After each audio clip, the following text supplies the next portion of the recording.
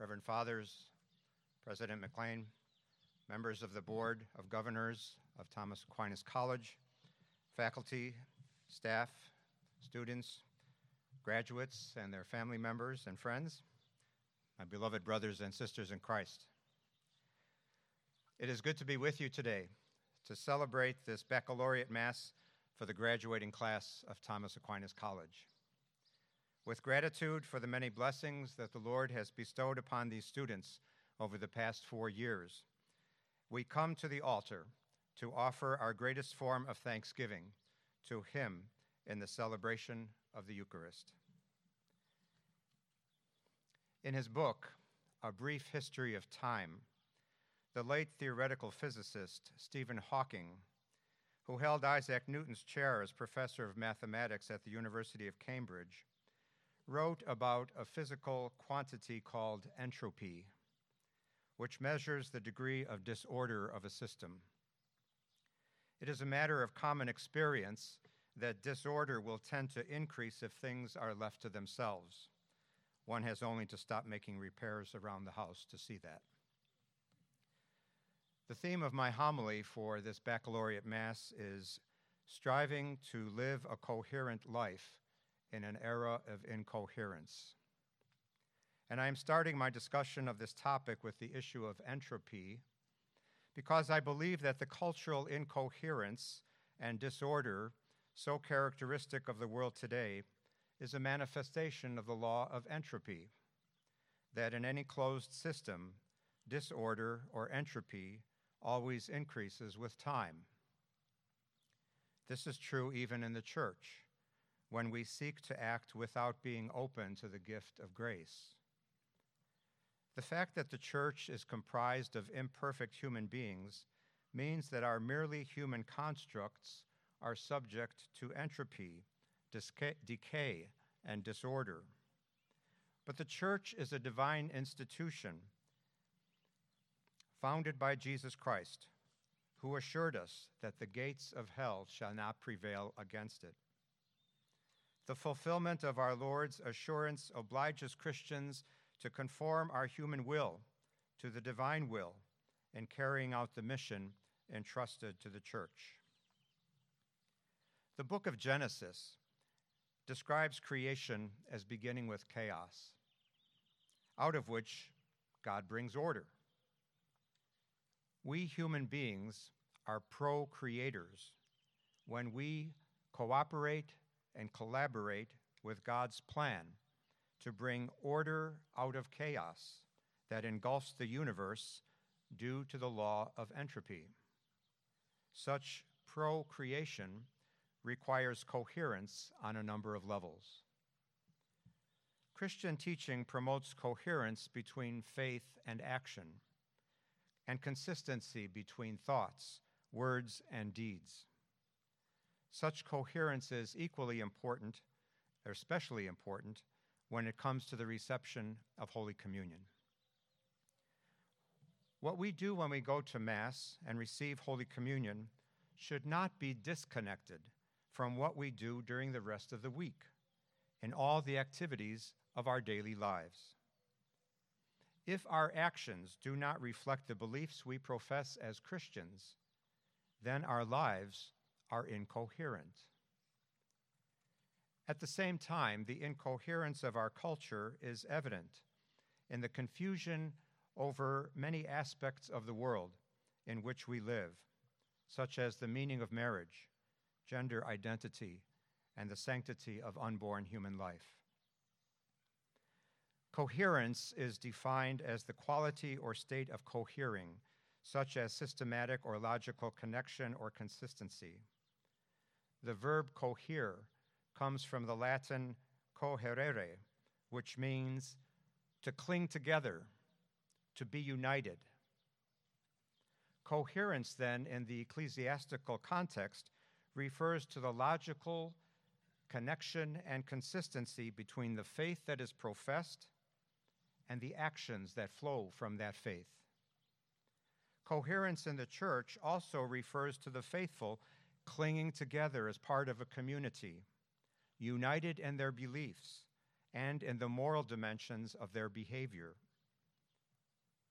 With regard to coherence as it relates specifically to the reception of Holy Communion, George Weigel, Distinguished Senior Fellow of the Ethics and Public Policy Center in Washington, D.C., called attention in an article in First Things to the use of the phrase Eucharistic coherence by the Latin American bishops in their 2007 Aparecida document, in which they insisted on Eucharistic coherence in their Catholic communities. It should be noted that then Cardinal Jorge Mario Bergoglio, now Pope Francis, played a crucial role in the development of the Aparecida document, which was issued by the bishops of Latin America and the Caribbean after the Fifth General Conference of Ceylon. The Bible is clear about Eucharistic coherence as stated by St. Paul in his first letter to the Corinthians. Whoever eats unworthily of the bread and drinks from the Lord's cup makes himself guilty of profaning the body and of the blood of the Lord. Since we are all sinners, who then is worthy to receive Holy Communion? The answer is in the declaration that we make during Mass, when the priest holds up this consecrated host, the body of Christ, for all to see, and says, "Behold the Lamb of God. Behold him who takes away the sins of the world. Blessed are those who are called to the supper of the Lamb." And we respond, "Lord, I am not worthy that you should enter under my roof, but only say the word, and my soul shall be healed." Thus, when we have committed any grave sin before going to Holy Communion, we should truly repent and confess our sins to a priest in the sacrament of reconciliation, who will give us absolution, pardoning our sins.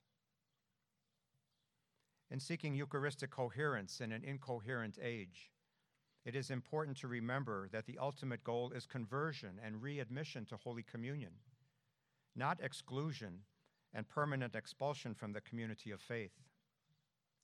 Even when a difficult decision must be made not to admit someone to Holy Communion until there has been repentance and reconciliation, such discipline does not contradict the love by which it is motivated. Since being appointed Bishop of Springfield in Illinois in 2010, I've been asked many times about the question of Holy Communion for pro-abortion politicians in light of Canon 915 of the Code of Canon Law, which states that those who obstinately persist in manifest grave sin are not to be admitted to Holy Communion. In our 2004 statement on Catholics and political life, the bishops of the United States said, "Failing to protect the lives of innocent and defenseless members of the human race is to sin against justice. Those who formulate law therefore have an obligation and conscience to work towards correcting morally defective laws, lest they be guilty of cooperating in evil and in sinning against the common good." As Bishop of the capital of the state of Illinois, I have had to deal with several Catholic legislators in the Illinois General Assembly who obstinately persisted in promoting the abominable crime and very grave sin of abortion by facilitating the passage of and or voting for the Act Concerning Abortion of 2017, which, among other things, provides for taxpayer funding of abortion, as well as for the Reproductive Health Act of 2019, which, among other things, purports to declare abortion as a fundamental right, while also declaring that an unborn baby does not have independent rights under the laws of the state. On June 2nd, 2019, I issued a decree declaring that Illinois legislative leaders who promoted and voted for the Act Concerning Abortion of 2017 and the Reproductive Health Act of 2019 are not to be admitted to receive Holy Communion. And Catholic legislators who voted for pro-abortion legislation are not to present themselves for Holy Communion per Canons 915 and 916 of the Code of Canon Law. Along these lines, I was grateful to see the pastoral letter of San Francisco Archbishop Salvatore Cordileone, issued on May 1st, entitled, "Before I formed you in the womb, I knew you," a pastoral letter on the human dignity of the unborn, Holy Communion, and Catholics in public life. Also, the United States Conference of Catholic Bishops Committee on Doctrine and the Committee on Canonical Affairs and Church Governance, on which I serve as a member, are preparing a document on Eucharistic coherence at the direction of USCCB President Jose Gomez, Archbishop of Los Angeles. Unfortunately, the forces of evil are already conspiring to derail and block the drafting and publication of this much-needed document. Please pray for Our Lady, Mother of the Church, and Saint Joseph, terror of demons, to intercede along with Saint Michael the Archangel and all of our guardian angels to safeguard these efforts to protect the integrity of the Eucharist and promote respect for the innocent lives of unborn babies. In his May 7th, 2021 letter to Catholic bishops of the United States, Cardinal Luis Ladaria, prefect of the Congregation for the Doctrine of the Faith, wrote that the congregation advises that any statement of the conference regarding Catholic political leaders would best be framed within the broad context of worthiness for the reception of Holy Communion on the part of the faithful, rather than only one category of Catholics, reflecting their obligation to conform their lives to the entire gospel of Jesus as they prepare to receive the sacrament. It would be misleading if such a statement were to give the impression that abortion and euthanasia alone constitute the only grave matters of Catholic moral and social teaching that demand the fullest level of accountability on the part of Catholics. In this regard, Cardinal Ladaria is absolutely correct. For example, those who engage in homosexual activity should refrain from receiving Holy Communion until they repent and reform their lives. Heterosexual couples who cohabit and engage in sexual relations outside of marriage should refrain from receiving Holy Communion until they repent and reform their lives. Married persons who have divorced and remarried without having received a declaration of nullity of their previous marriage should not present themselves for Holy Communion unless they pledge to live as brother and sister and can do so without giving scandal. Those who willfully miss Mass on Sundays without having been lawfully dispensed or excused for a good reason, such as illness, should refrain from Holy Communion until they repent, confess their sins, and receive sacramental absolution. It must be emphasized that the denial of Holy Communion in such circumstances is a medicinal remedy that is intended not to punish, but to foster a change of heart and encourage the sinner to repent and live a moral life that is coherent with the Catholic faith. Living a life that is coherent with the Catholic faith may make you the object of hatred and scorn and bring you ridicule into your life.